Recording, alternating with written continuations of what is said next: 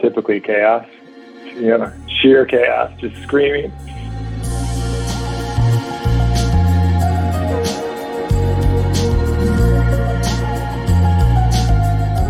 And we're back with another episode of East in the Arena, where we talk about unique things that trauma providers across the world are doing, how they do them, and why. My name is Sean Murley, and I'm here with my co-hosts Mike Radomski and Jeremy Levin. We had the wonderful opportunity to sit down with Chance Spaulding from Grant Medical Center in Columbus, Ohio. Chance Spaulding, what a guy. The whole discussion with him is super interesting for all the stuff he's doing with Roboa, because it's not a universally accepted thing to do in the trauma community.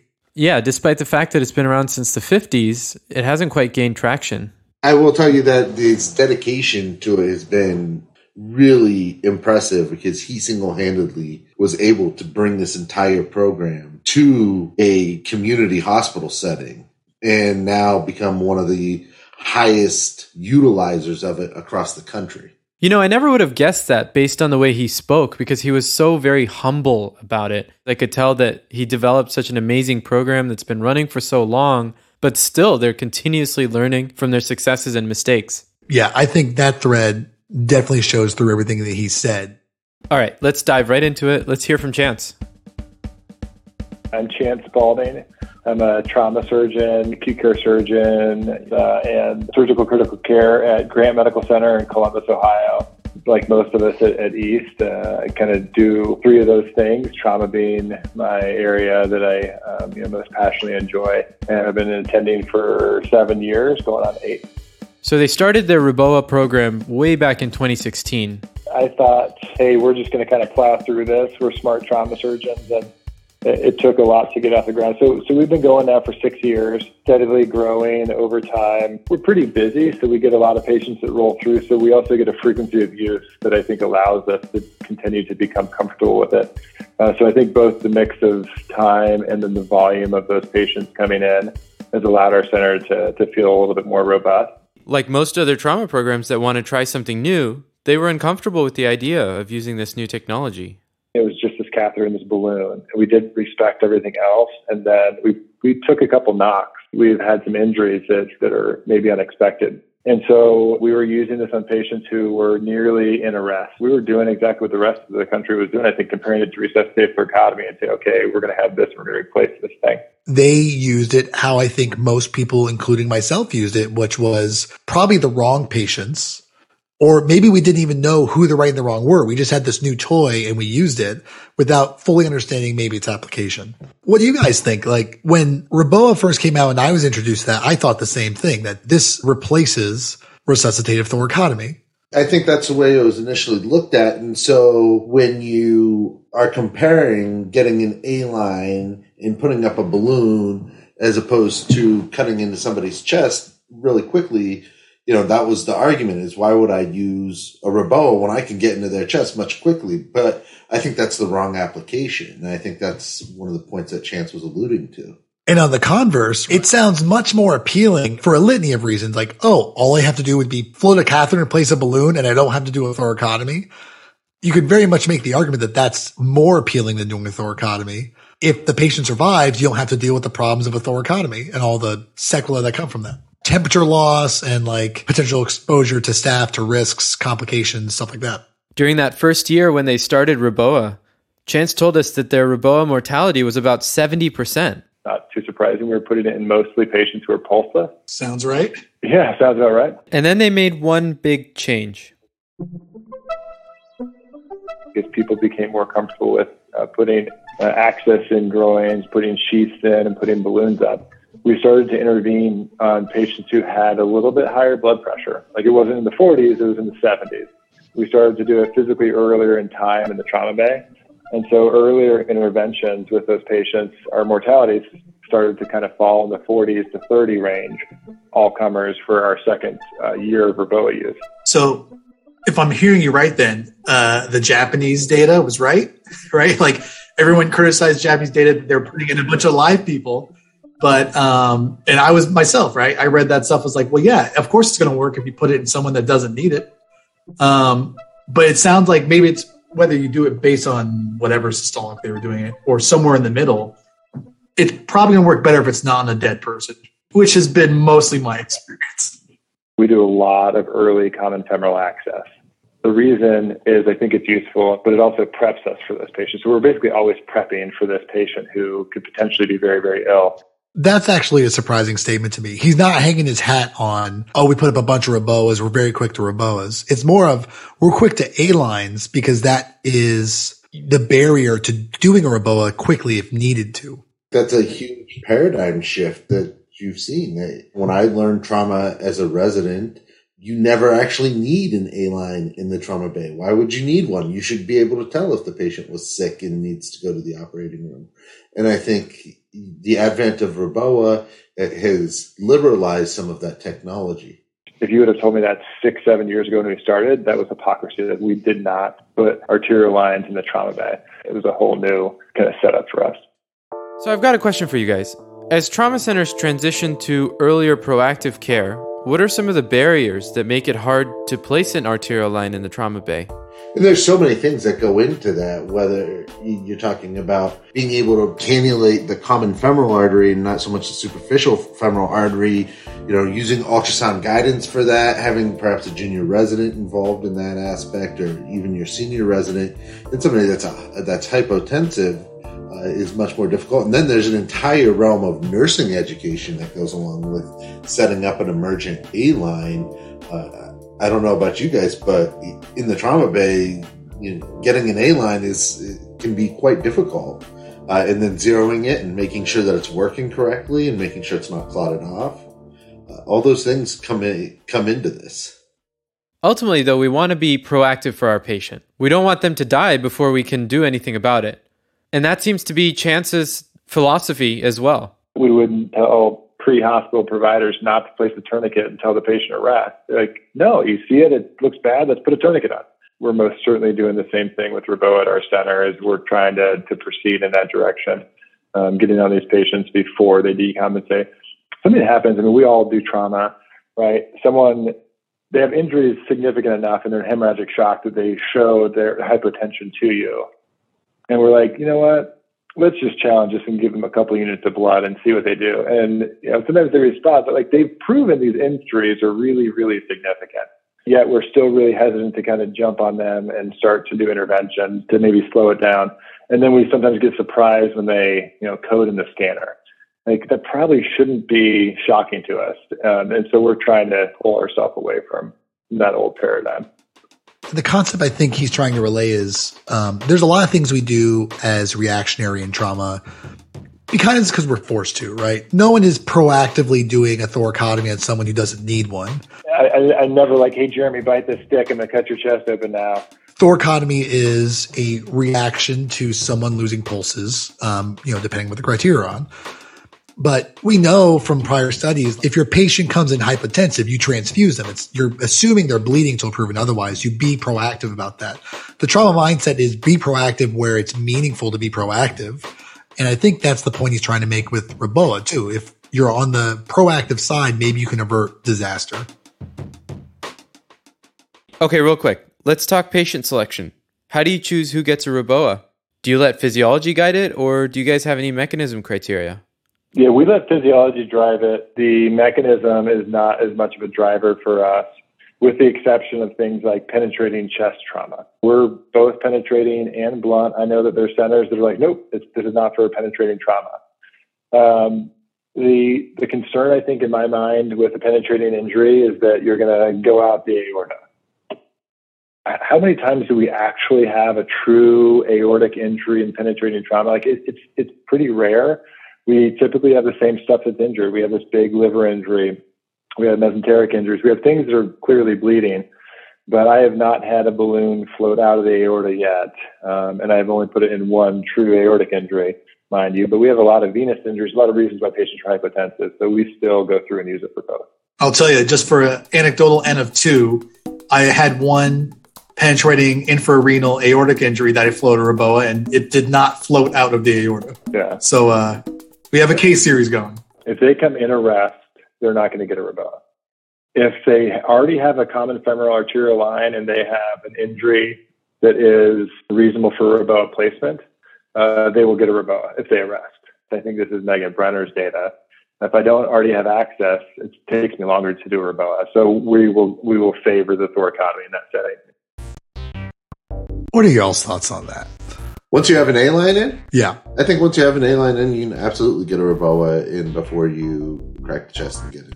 Yeah, as somebody who does a lot of video review for research, I can tell you that it does take a lot of time to get to cross clamp, upwards of 4 or 5 minutes sometimes from incision to cross clamp. But damn it, I can get in the chest in 90 seconds in cross clamp, says every trauma surgeon, including myself. But no, you're right. It takes longer. I don't care who you are. It takes longer than you think from incision on skin to cross clamp.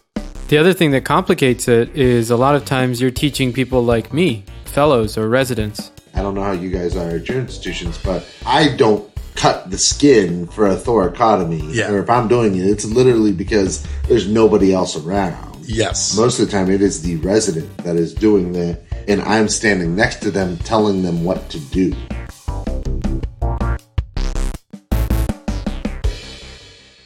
All right, so like many of our listeners, I'm a very practical guy. I like to know the nitty-gritty steps of how things get done.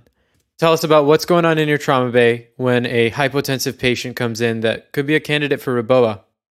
Typically chaos is sheer chaos, just screaming. No, I think in the beginning it was a little bit like that. We did some trauma bay video reviews. You look at your videos and you see that essentially what happened is time stood still.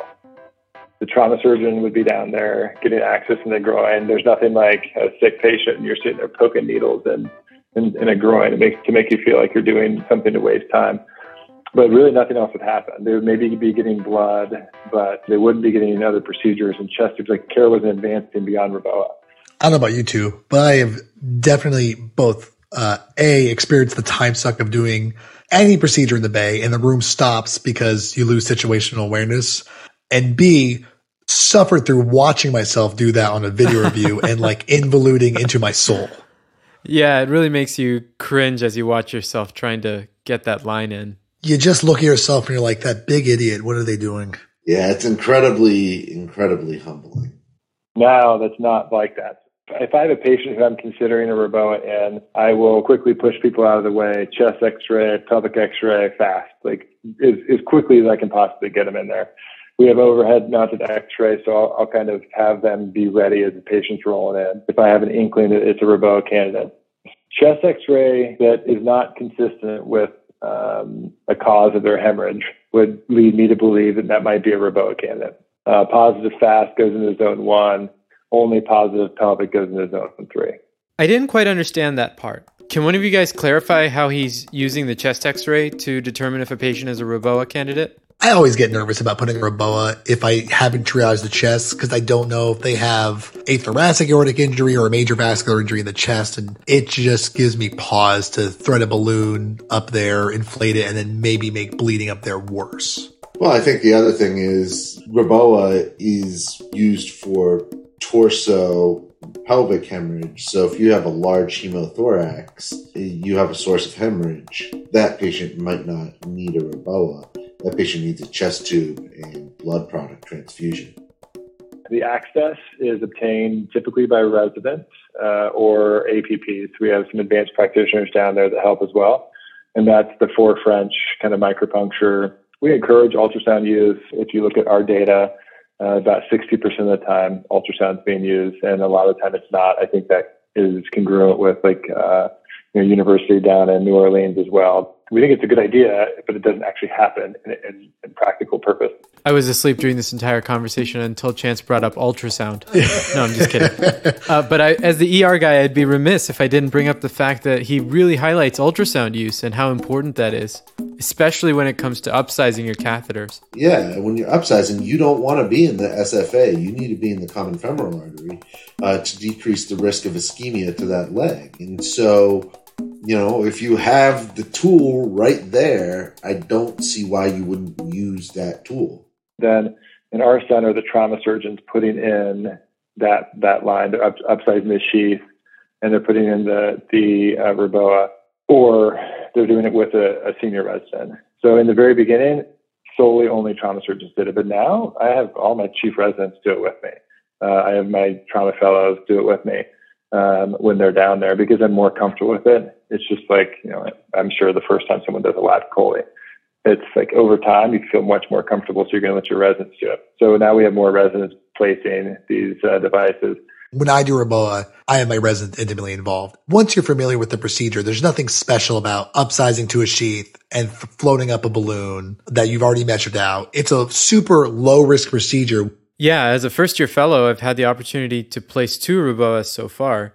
The learning curve is really not that steep, and a lot of young trauma trainees have been exposed to it either through didactics or dedicated Reboa course, or we talk about it on morning rounds. So I think it's great that trainees get to participate in placing these. The first time you're placing a Reboa shouldn't be on the patient that's dying.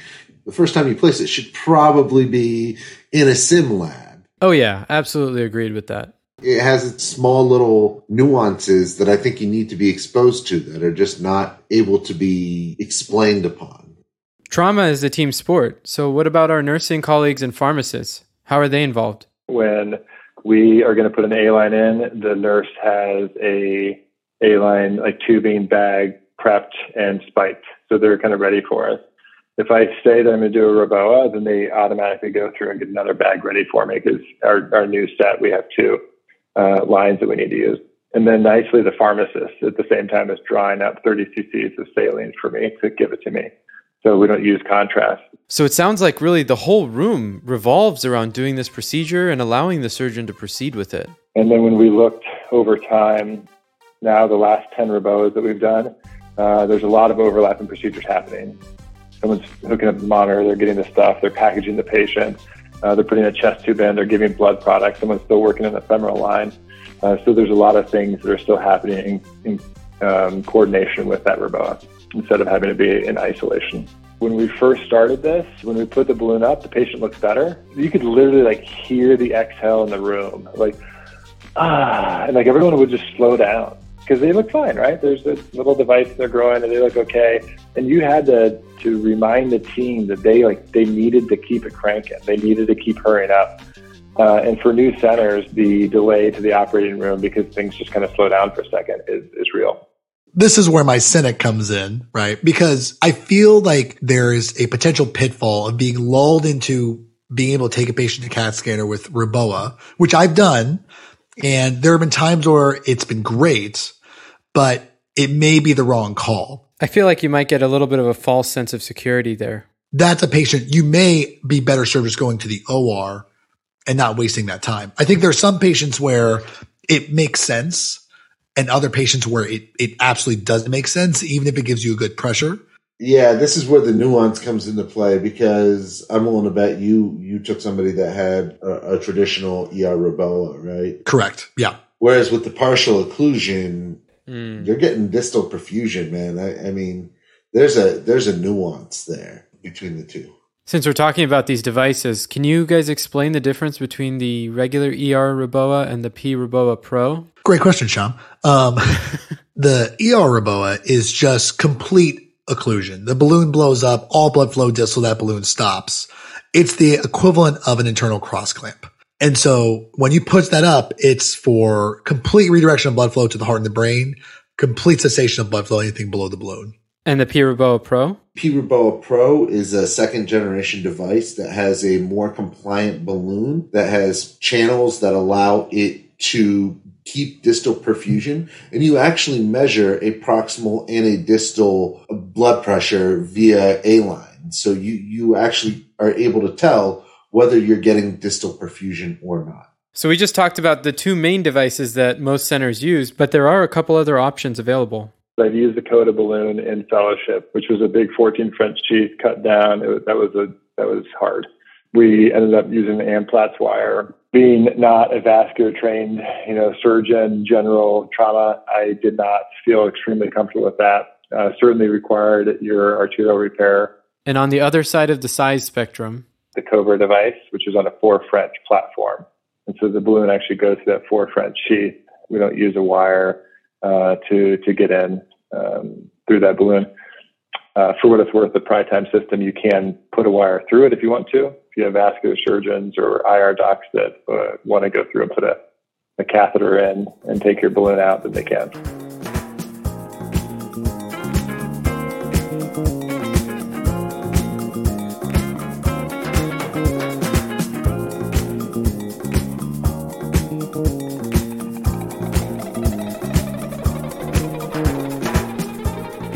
Okay, so we've talked about putting a Roboa in, what options we have, but what about removing it?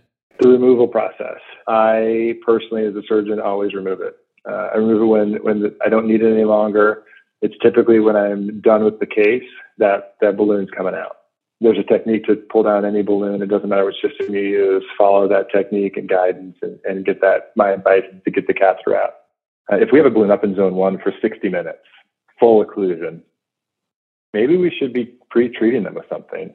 Should we have a balloon down cocktail that we administer with anesthesia before we take that balloon down? When it's zone 3, probably not. When it's zone 1, probably.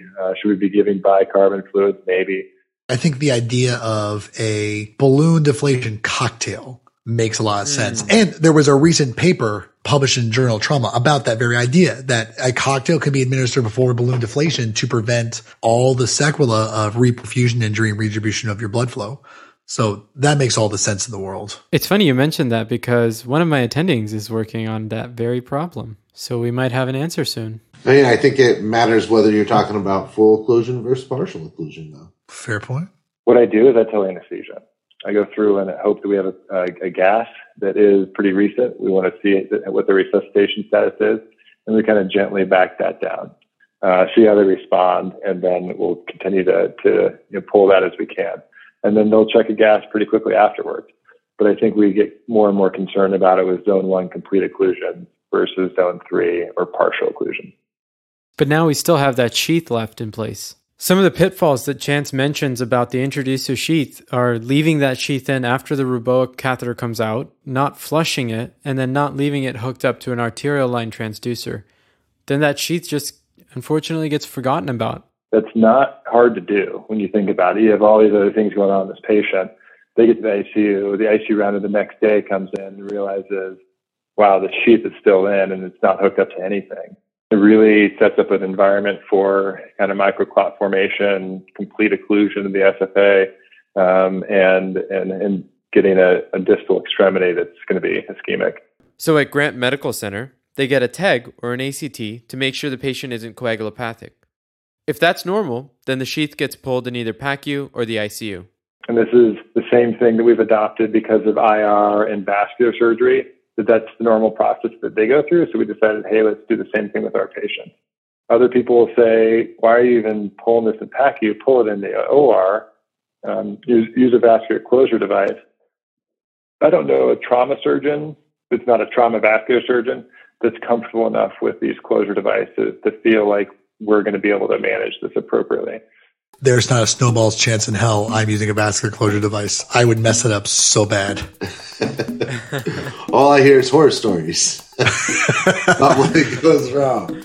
This is something that you cannot relegate to residents and sign off. This is something that remains in the realm of the trauma surgeon to remove that sheath. There's nothing worse than you get a patient through the OR, their injuries, their Roboa time, you put it down, and then they have to go back to the OR because now they have an ischemic leg. That sounds awful.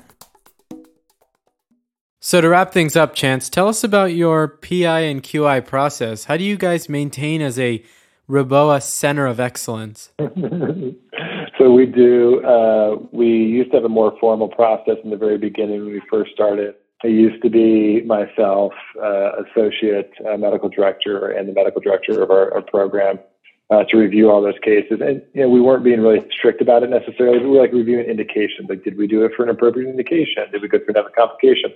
And then if we did, we would kind of circle back to understand what had happened. Over time, we continue to keep that book and keep it there. I do the reviews myself now. I should probably have somebody else review my own cases. Chance has never had a failure. Sure, your case is oddly there's no room for improvement. Yeah, I know. But we have a peer group that we review a lot of these cases just within our entire kind of 13 trauma surgeons. Not in a systematic way, but I think it would be highly advised if you're starting out as a new program to do that. So if we were to do it in a more systematic way, what do you guys think are the most important metrics we should be looking at? If you could have your druthers, Jeremy, what would you want? Certainly indication makes sense. Outcomes like mortality obviously makes sense. But I think there's other stuff like benchmarking of how long does the procedure actually take? What's your time from hits the door to A-line insertion, from A-line insertion to inserting the Roboa? What are your mental barriers and systems barriers? When we are talking at the bar or whatever, we're talking, in the cafeteria amongst ourselves, often it's not the mortality that's really grasping us. It's all the other things that go on with it. It's all the morbidity. It's not only the financial cost, but it's the patient cost. It's the cost if there's complications and detriments to quality of life because of the complications of the Roboa. It's all those kind of things I think that need to be tracked in some way.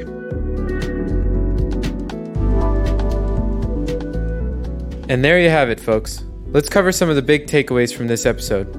Chance talked about his journey in starting a Roboa program at his institution and gave us some important pointers. For one, maybe we should start considering earlier femoral arterial access in more trauma patients who have the potential to go downhill quickly.